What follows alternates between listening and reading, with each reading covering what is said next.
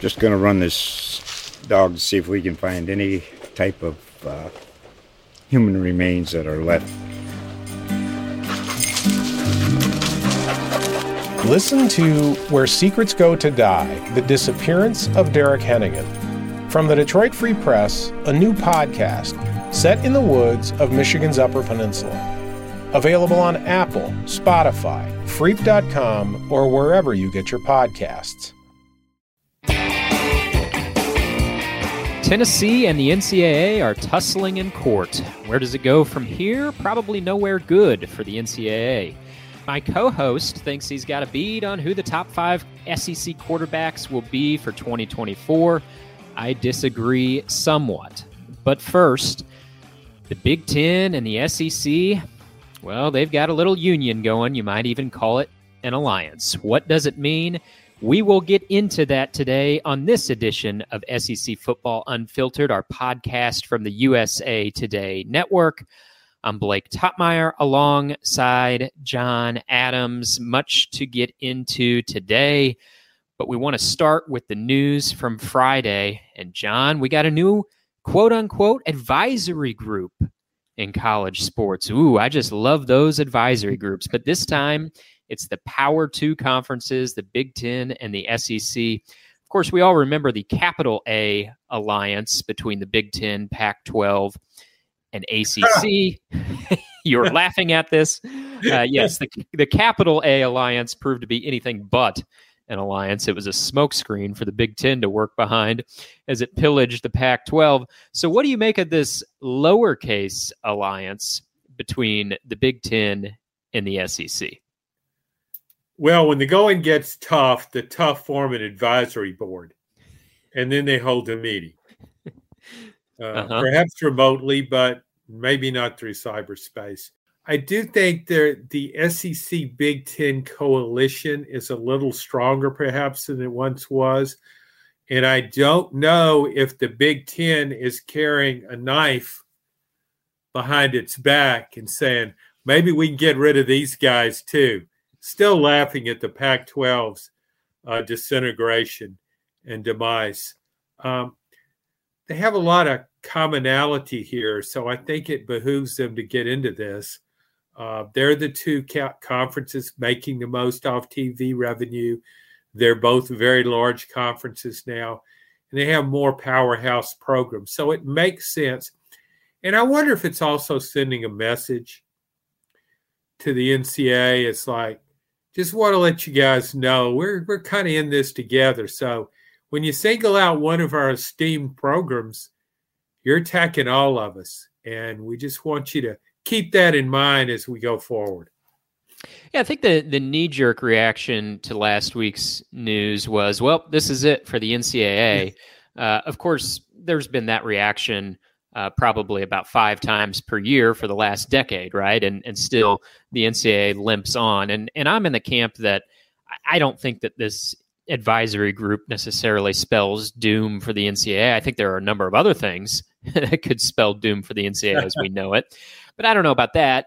The other obvious storyline, I guess, is whether the Big Ten and the SEC will want to break away from the college football playoff and form their own playoff.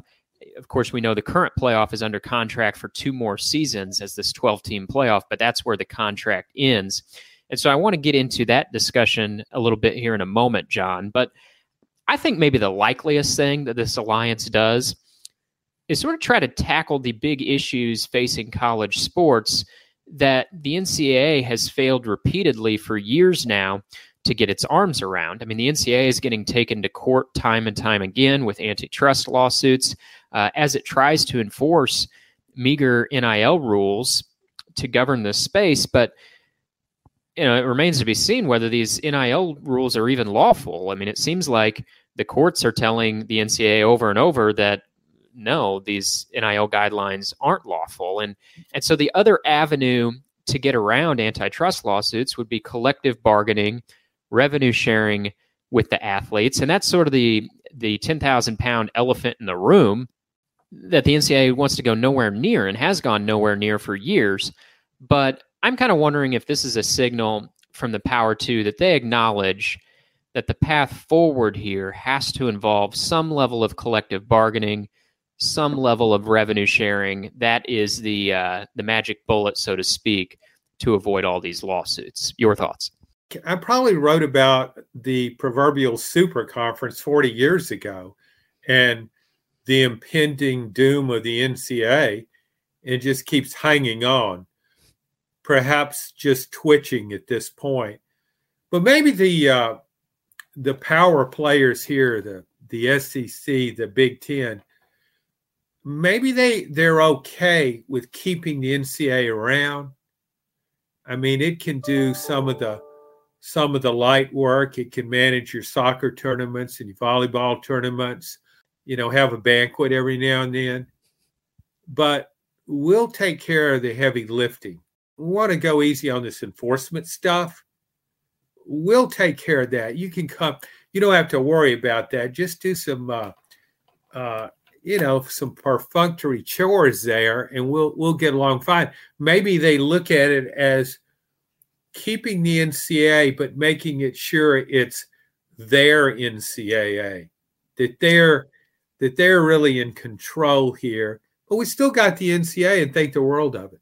Yeah, I think that's well said. The SEC and the Big Ten almost elbow the NCAA into like a clerical role, right? Where they're filing paperwork and as you put it, managing banquets, ordering the flowers and the champagne for the toasts, right? Yeah, they'll still let it grade the officials. That's okay. Yeah. And there needs to be some stiffer grading of the officials, I think, from some of the basketball games we've been seeing this winter. But as it gets to the playoff, John, still a bit of a murky future as to what shape the playoff takes going forward. And one form of dialogue that has come up in the media space, at least, in response to this Big Ten SEC alliance, lowercase alliance, is whether these two conferences would just say, the heck with everybody else. We're making plans for our own playoffs. Now, I don't know that I believe that is a top priority for the SEC, the Big Ten. I think they want the revenue distribution from the playoff to favor them as much as possible. I think they want to gobble up a vast majority of the bids, but I don't know that it's imminent that the SEC and the Big Ten are going to break away and have a Big Ten SEC only playoff. If that were to happen, though, if they go at it alone here in a few years, do you like that idea? Is that something you think you would enjoy, or do you think that would be missed? The broader playoff where there's at least nominal access to these other schools. Do you think that would be missed on some level by you and others, who follow college football? Well, I try to keep adjusting to the changing landscape of college football. So I still think it could work. I still think could be popular. You could have the rest of the college. You could have other conferences having their own playoffs. It's still college football, and that's still a very, very much a sellable product. And it's also a great sport on which to bet. And people are betting more than ever. So I think it could work. The basketball tournament would certainly be different. I know we're focused mainly on football because this is all football driven. Mm-hmm. We think of the NCAA tournament and what a wonderful event it is, and it is enjoyable. But I've often thought if you went to a super conference per se, and you did have, you brought it up with the Big Ten SEC, you got about 30 teams in there. You kind of do it like the NBA. You go into the playoffs, and rather than have one loss and you're out, you maybe play best 2 out of 3. You select teams to be in the play. It's a different kind of playoff. I still think would be very watchable. However, when we talk about these things and SEC and Big Ten, because they have so much in common, they certainly have TV revenue in common, the biggest packages. They also have a lot of history and tradition in college football, and they've been very successful of breaking up other leagues and taking their best programs. So there's a lot of, it's got a lot of cachet there. But you look at throughout the Big Ten and even throughout the SEC, there's some teams that don't belong in a super conference. So if I'm talking about a super conference, I'm not so sure I want the same teams in it. I'm not saying you bring everybody along in the Big Ten and you bring everybody along in the SEC. I think there's some other schools in other conferences that might be more compatible and more competitive in such a league. Yeah, a couple things to respond to there, John. On the basketball front, I almost think the Big Ten and the SEC could say, we're going to continue to compete in all the NCAA championships. We'll play in the NCAA tournament, but the football championship is not run by the NCAA. It's run by the College Football Playoff. It's not an NCAA championship. The CFP names the national champion. So you could continue to play in all these other NCAA championships and say, we're just going to go do our own thing in football. But yeah, we'll show up for March Madness, sure. And we're just going at it alone for football. But sure. I think you make a good point, too, with this idea of an SEC Big Ten football playoff, however likely or unlikely that is.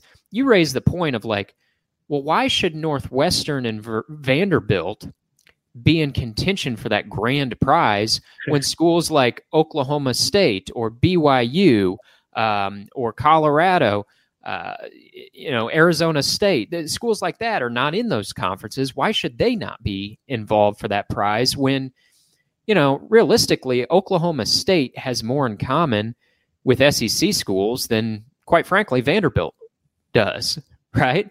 And you could throw a handful of other schools in that mix. So you almost wonder if this does produce some level of collective bargaining, whether it's going to be sort of the haves and the have-nots, and maybe there is a breakaway for football. But I, like you, am skeptical that it's going to be drawn so strictly along Big Ten SEC lines, because I think there's going to be a few other programs. I mean, Florida State, Clemson hanging out in the ACC. You're not going to have them competing for the top football championship. I have to think schools like that, if there was some sort of breakaway, would be involved in the competition for the top prize. Now, maybe UL Monroe is no longer eligible for that top prize in some future down the road.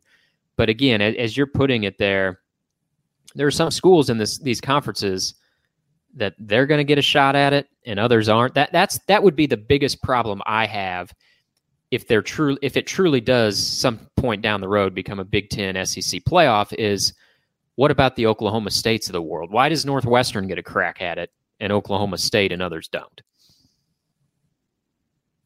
Well, and I think you could draw a line here to distinguish these programs. You could do it monetarily. You don't need to do it just one loss record. You could say, how they say in FBS and FCS, I mean, I guess they still do, that you have to have so much seating capacity in your stadium. Didn't they used to have that rule if you wanted to be That's right. Yeah. FBS program? Okay. Well, I don't really care so much about how many seats you have. How much NIL money do you have? Let's put up a deposit. If you want to play in this league, let's put up a deposit. And you say you don't balk at $25 million for your NIL payroll. Okay, we kind of like you, but a lot of schools can't afford that. And if you can't, do you really belong in this super conference?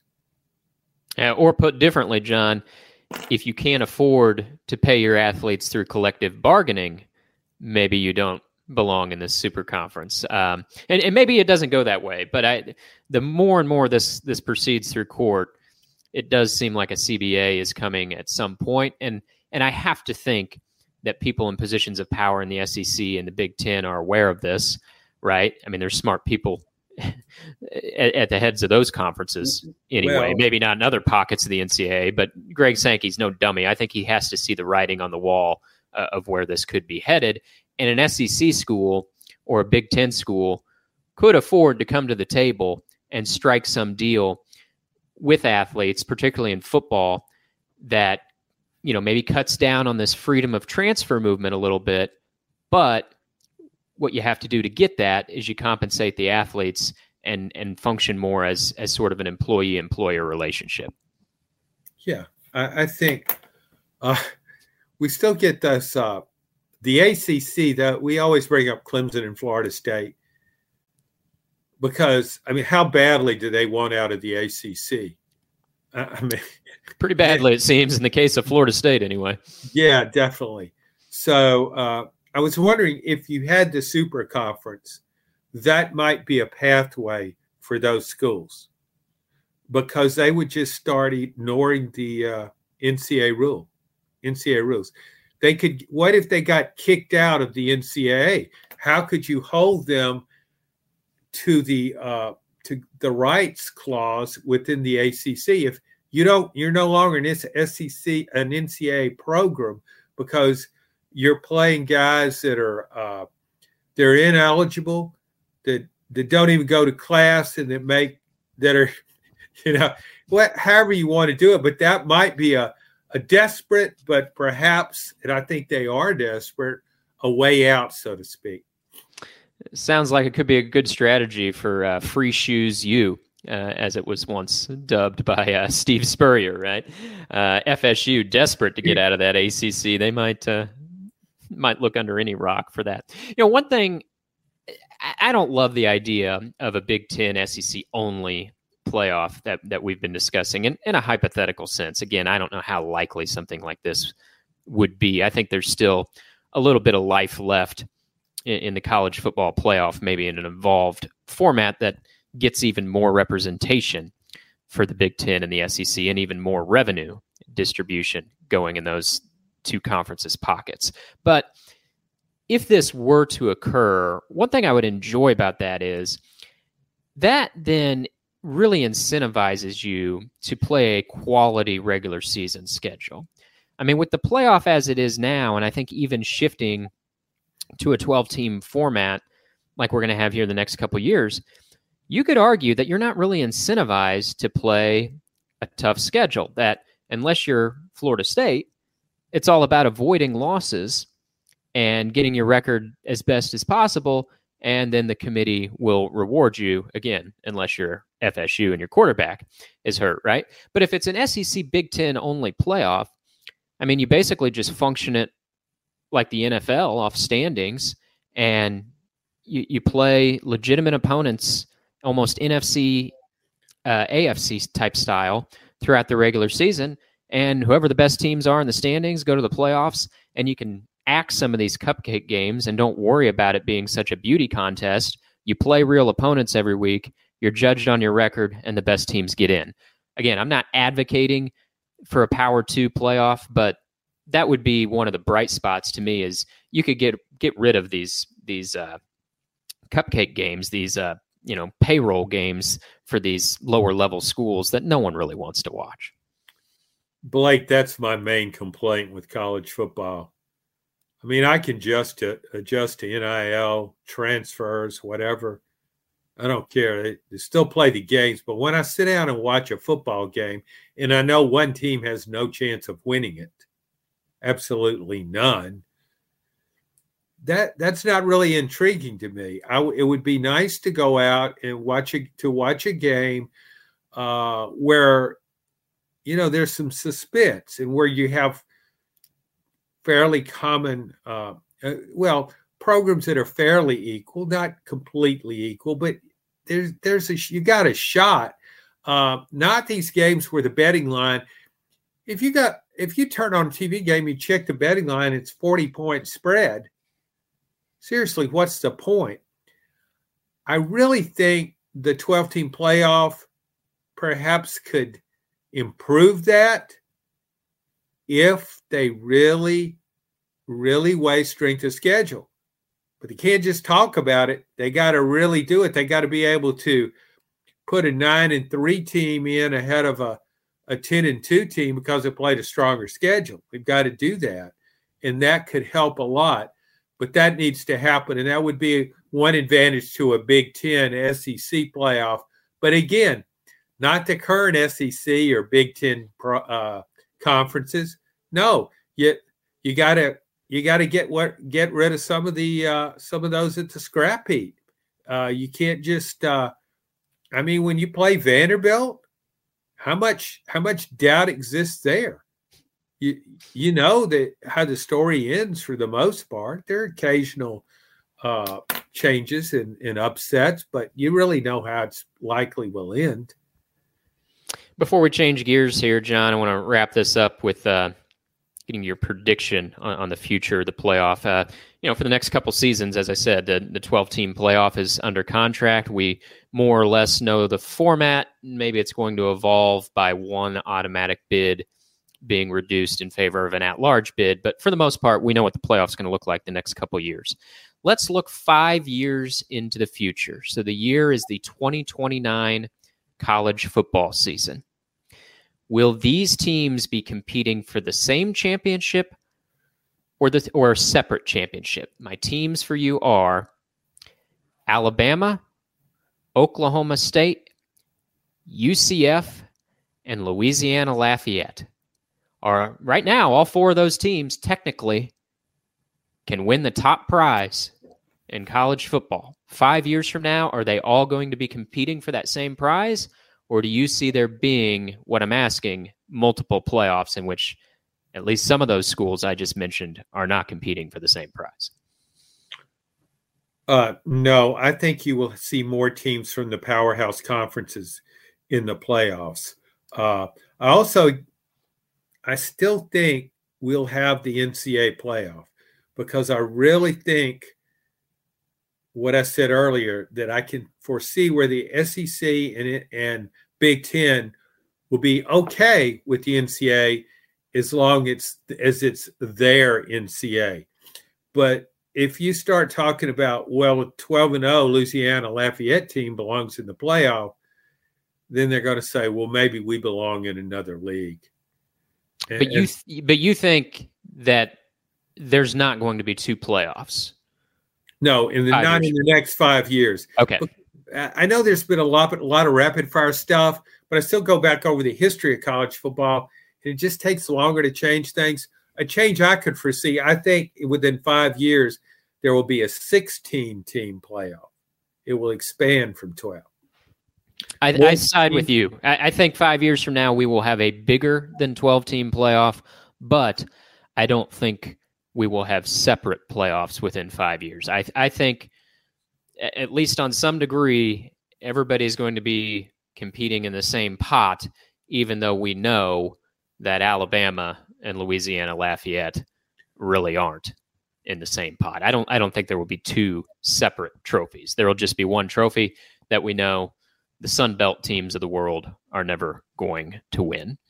Well, I think maybe if you said 10 years, in that case, maybe that's a possibility. You could contact me in a seance, check me out in the afterlife, and see what I thought about it in 10 years, okay?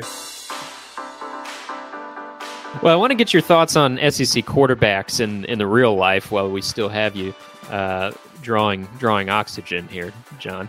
I want to put the NCAA, and yes, your deep breath for segment 2 here. We're going to put the Tennessee NCAA talks on hold for the close because I was interested by your quarterback rankings you had in a column recently over at KnoxNews.com, John, where you ranked 1 through 16 your quarterbacks, but particularly I want to zero in on your top 5 because it's interesting.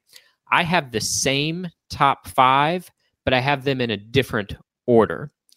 And so your top 5 that you had for 2024 SEC quarterbacks, you have Carson Beck of Georgia at number 1, Nico Iamaleava of Tennessee at number 2, Alabama's Jalen Milroe number 3, Texas's Quinn Ewers at 4, and Jackson Dart of Ole Miss at 5. I'm going to get into my top 5 in a second, but how did you sort of come up with that top 5 pecking order? What was the rationale you used? Particularly, I'm interested in Nico all the way up at number 2, who has one career start, Quinn Ewers at number 4, whose team, nearly made the national championship game last year in Texas. I tell you what, the eye test had a lot to do with this. I just watching Nico in his first start. I just think he's a fantastic talent. His ability to improvise on the field reminds me of Johnny Manziel, one of the all-time great college quarterbacks, except he's not 6 feet tall, he's 6'6". And I just think his various skills, he's just so talented, and he's in an offense that was as if it were designed for him.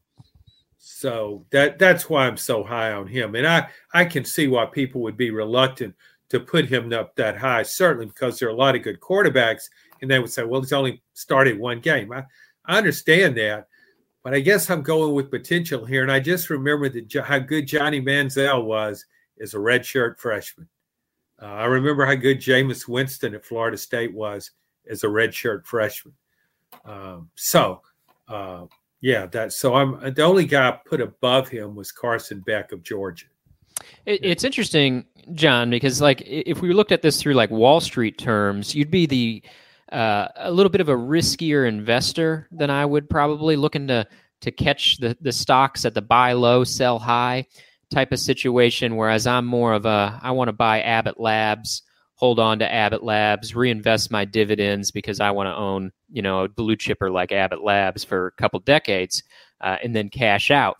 So you're buying low on Nico, hoping it's a big winner, having him all the way up at number 2. Now, Nico's in my top 5, but I'm not being that aggressive on the redshirt freshman. Maybe I'll come back to regret it.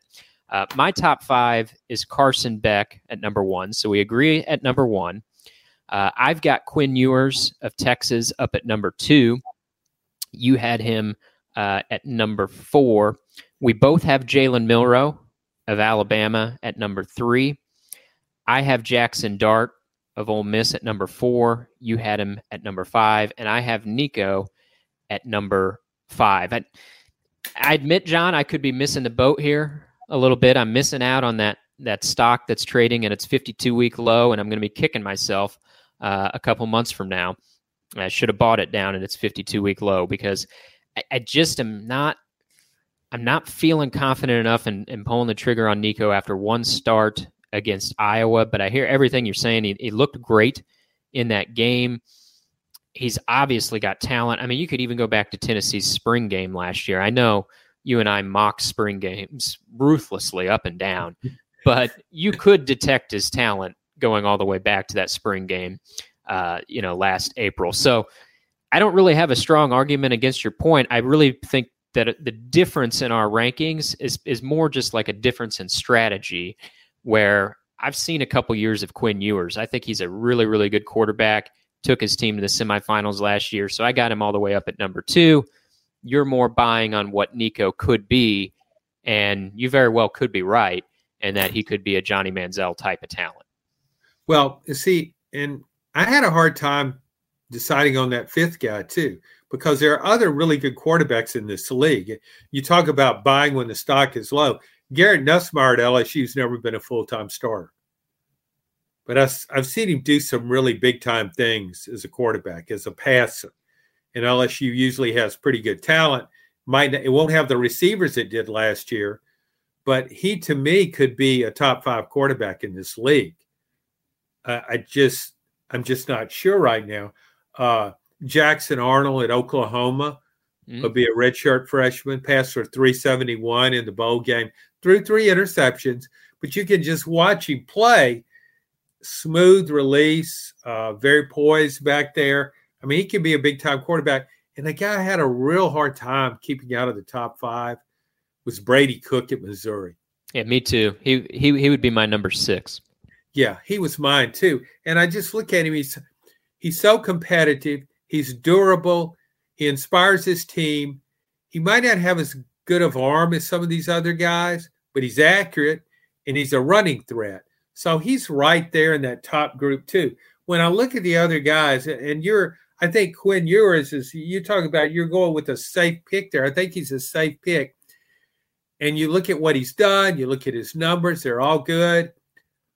there's something with him that I just feel like he's not going to win the biggest game.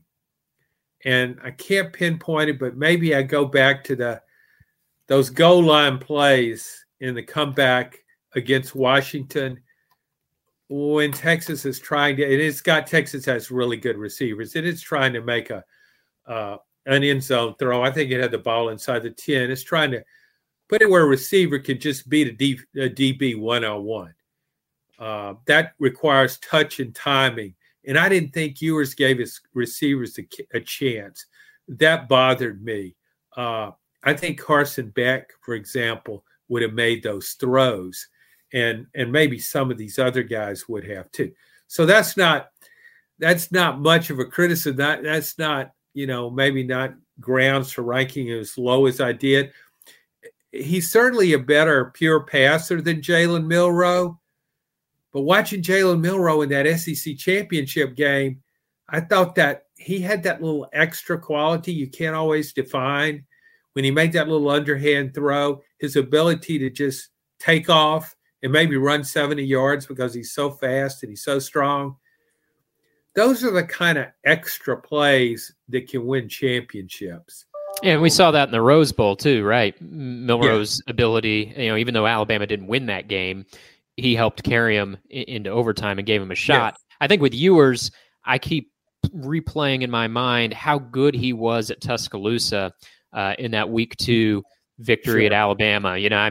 Maybe it's my bias because I had a seat in the building that night, and I can't turn off the memories of that night. But I think it is interesting that we have the same top 5 just in a different order. And as I look through your top 10, John, we don't have to go through it entirely, but I'm just struck by, you mentioned Garrett Nussmeier and Jackson Arnold from Oklahoma, Brady Cook. These are sign and develop players in your top 10 in the SEC. And rounding out the bottom are more of the transfers, programs that are needing some sort of salve for their depth chart.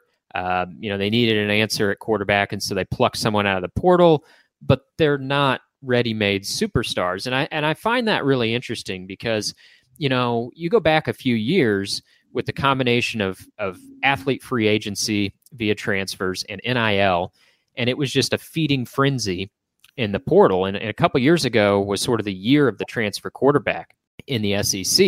I mean, aside from Bryce Young, a lot of the stars, a couple years, Bryce Young and Stetson Bennett, I guess, was sort of a transfer, but a different type.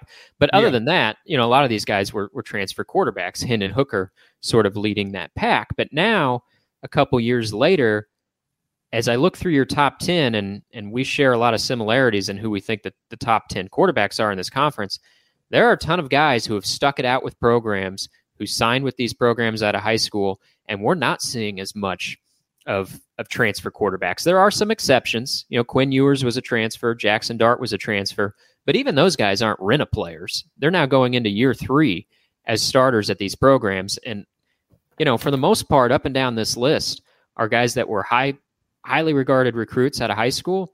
They signed with SEC programs. They stayed. And now we think they're some of the better quarterbacks in the league. So this isn't an argument that the transfer era is dead. Transfers are certainly going to continue to matter in college football. But I do think this is maybe kind of coming back to the mean a little bit. And we're seeing these programs realize that, hey, if you can sign a blue chip recruit and keep him and develop him and reward him with some NIL money along the way, that's not a bad strategy to get your quarterback position right. No, I mean, you need to be pragmatic about this. Ideally, you go with whatever this is the most beneficial. If it's a transfer, you get him. If it's a high school player you think you can develop into a star player, you take him. You'd like to work both the transfer portal and high school recruiting. And I look, there's some guys we didn't even mention, like Texas A&M's Connor Wigman. I mean, he started at the end of his freshman season in 22, and I thought he showed promise. Then he was hurt in the first month of the 23 season after he'd won the starting job. I mean, I think I see potential with him. I even think there's potential with a guy like Brock Vandagriff, who transferred from Georgia, who was very patient there, but finally said, I'm going to play, I got to go somewhere else. So he transferred to Kentucky. I think Brock Vandagriff will be a better quarterback than Kentucky's last transfer. That was Devin Leary from NC State. Mm-hmm. I think Vandagriff's very athletic. I think he'll do okay there. Yeah, the adjustment for him is his offensive coordinator continues to be here today, gone tomorrow, right? Liam Cohn, the offensive coordinator at Kentucky, can't figure out whether he wants to coach in the NFL or college football. He keeps going back and forth, and now he's back to the NFL. So another transition at OC for Kentucky. We're going to get into quarterbacks more in a future podcast where John and I will be drafting SEC quarterbacks. So I want to leave the conversation there for now and finish up with this ongoing lawsuit of the attorneys general at Tennessee and Virginia. They've filed against the NCAA. And while it's not directly tied to the NCAA's investigation of the Tennessee Vols, I think it's no coincidence that this lawsuit immediately followed on the heels of that investigation becoming public. And so we kind of got two different things going on here that are related. On the one hand, the NCAA is investigating Tennessee for possible violations of the NCAA's NIL guidelines. Now, the NCAA's two NIL guidelines from the start were wink, wink, they can't be used as inducements, and also wink, wink, pay for play remains a no-no. Now, in the NCAA case, Tennessee maintains, hey, we weren't doing anything wrong here. We weren't afoul of the guidelines. Now, whether you believe that or not is up to you. On the lawsuit side of things, it's really not the attorneys general arguing whether or not these schools were, a school like Tennessee was breaking or staying within the bounds of NIL guidelines. It's more of an argument of whether the NCAA's guidelines are even lawful viewed through the lens of the Sherman Antitrust Act. And we don't want to get too meaty with the Sherman Act here, but basically it says, the Sherman Act says you can't prevent unlawful, you can't pose unlawful restraints on trade. Basically, the Sherman Act is intended to allow free competition between entities or individuals in a marketplace. And what this lawsuit says is like, your NIL guidelines, NCAA, of NIL can't be used as inducements. That's a restraint on the marketplace. And how are these individuals supposed to function without knowing what their offer is at one school versus another when they're making a decision on their college choice? I mean, we wouldn't do this as people in the workforce. You would never, as you pointed out in a column recently, John, you would never accept a job without knowing what your salary is. I mean, you might show up on day one and find out you're working for peanuts, right? And this is the way it is on down the line throughout walks of life. And, you know, if we go back to that 2021 Alston Supreme Court case in which the Supreme Court ruled 9-0 against the NCAA, the conservative and liberal justices, how about that, were in lockstep. Brett Kavanaugh in particular warned the NCAA of this in that Supreme Court opinion. He warned the NCAA that they are not above antitrust law. And the NCAA for years tried to get federal NIL legislation from Congress. Congress said, no thanks, we're not going to do that. We'll just make fun of you for 3 years and do nothing. Yeah. And they also tried to get an antitrust exemption. They didn't get that either. And so now they're being dragged to court time and time again.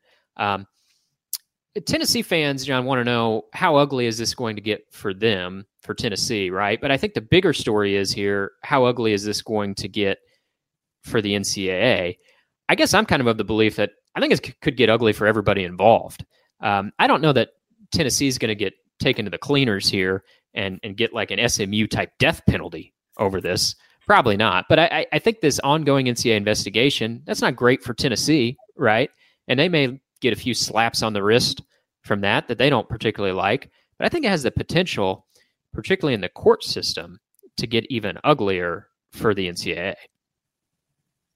Yeah. The NCAA, I just think so much of its moves now are founded in desperation. It's just kind of flailing away out there. Its power is decreasing by the day. The courts just keep slapping it down time after time, and basically saying you can't enforce your own rules. It's illegal. This thing about, why even say that? I mean, why even say after you said, okay, the courts have ruled you've got to have an NIL, players that can profit off their name, image, and likeness, and then you said, oh, but you can't use it as a recruiting inducement. I mean, of course it's going to be a recruiting inducement. How can it not be?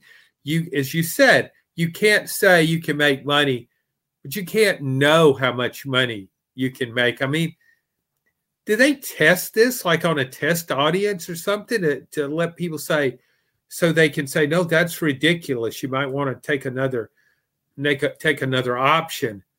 Apparently not. It's just kind of a knee-jerk thing. It's from a governing body whose power has declined to desperate levels.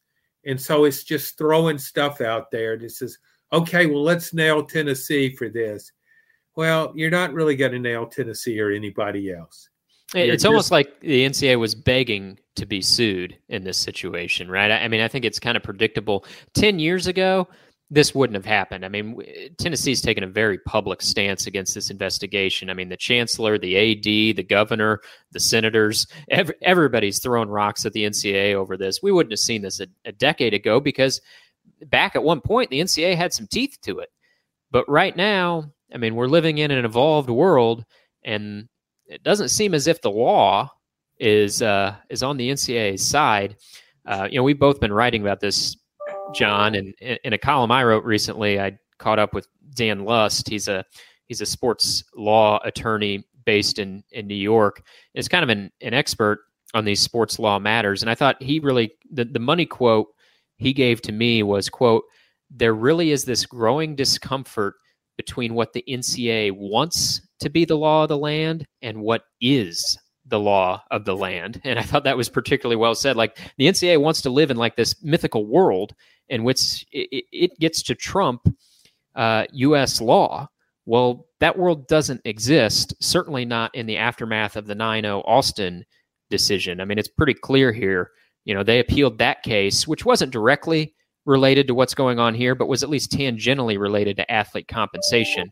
And when you appeal that up to the Supreme Court and you lose 9-0, I mean, that is sort of an invitation to get sued left and right. Because if that's what the high court's telling you, that you are 9-0 losers, I mean, that case is going to be used in precedent and all these other subsequent lawsuits. And it's becoming a stacked deck that I think, the NCAA is having a harder and harder time playing. That was, 9-0. That was like Georgia over Florida State. Georgia over against their third string. Yeah. I mean, there's no shred of hope there from start to finish. We could say, can we say the NCAA is as toothless as a meth head? Sure, we can say that. Okay, I just it came to mind while you brought up the teeth. Yeah, I don't know that we got special protections for meth heads on SEC Unfiltered podcast, do we, John? No, I'm not. Don't get me wrong. I'm not judging anybody. People make choices for whatever reason. I hope it works out for the best, whatever those choices might be. Sure. Yeah. You got all your teeth, John? Yeah. There's one in the upper left corner that could bail on me before the final gun sounds. Okay.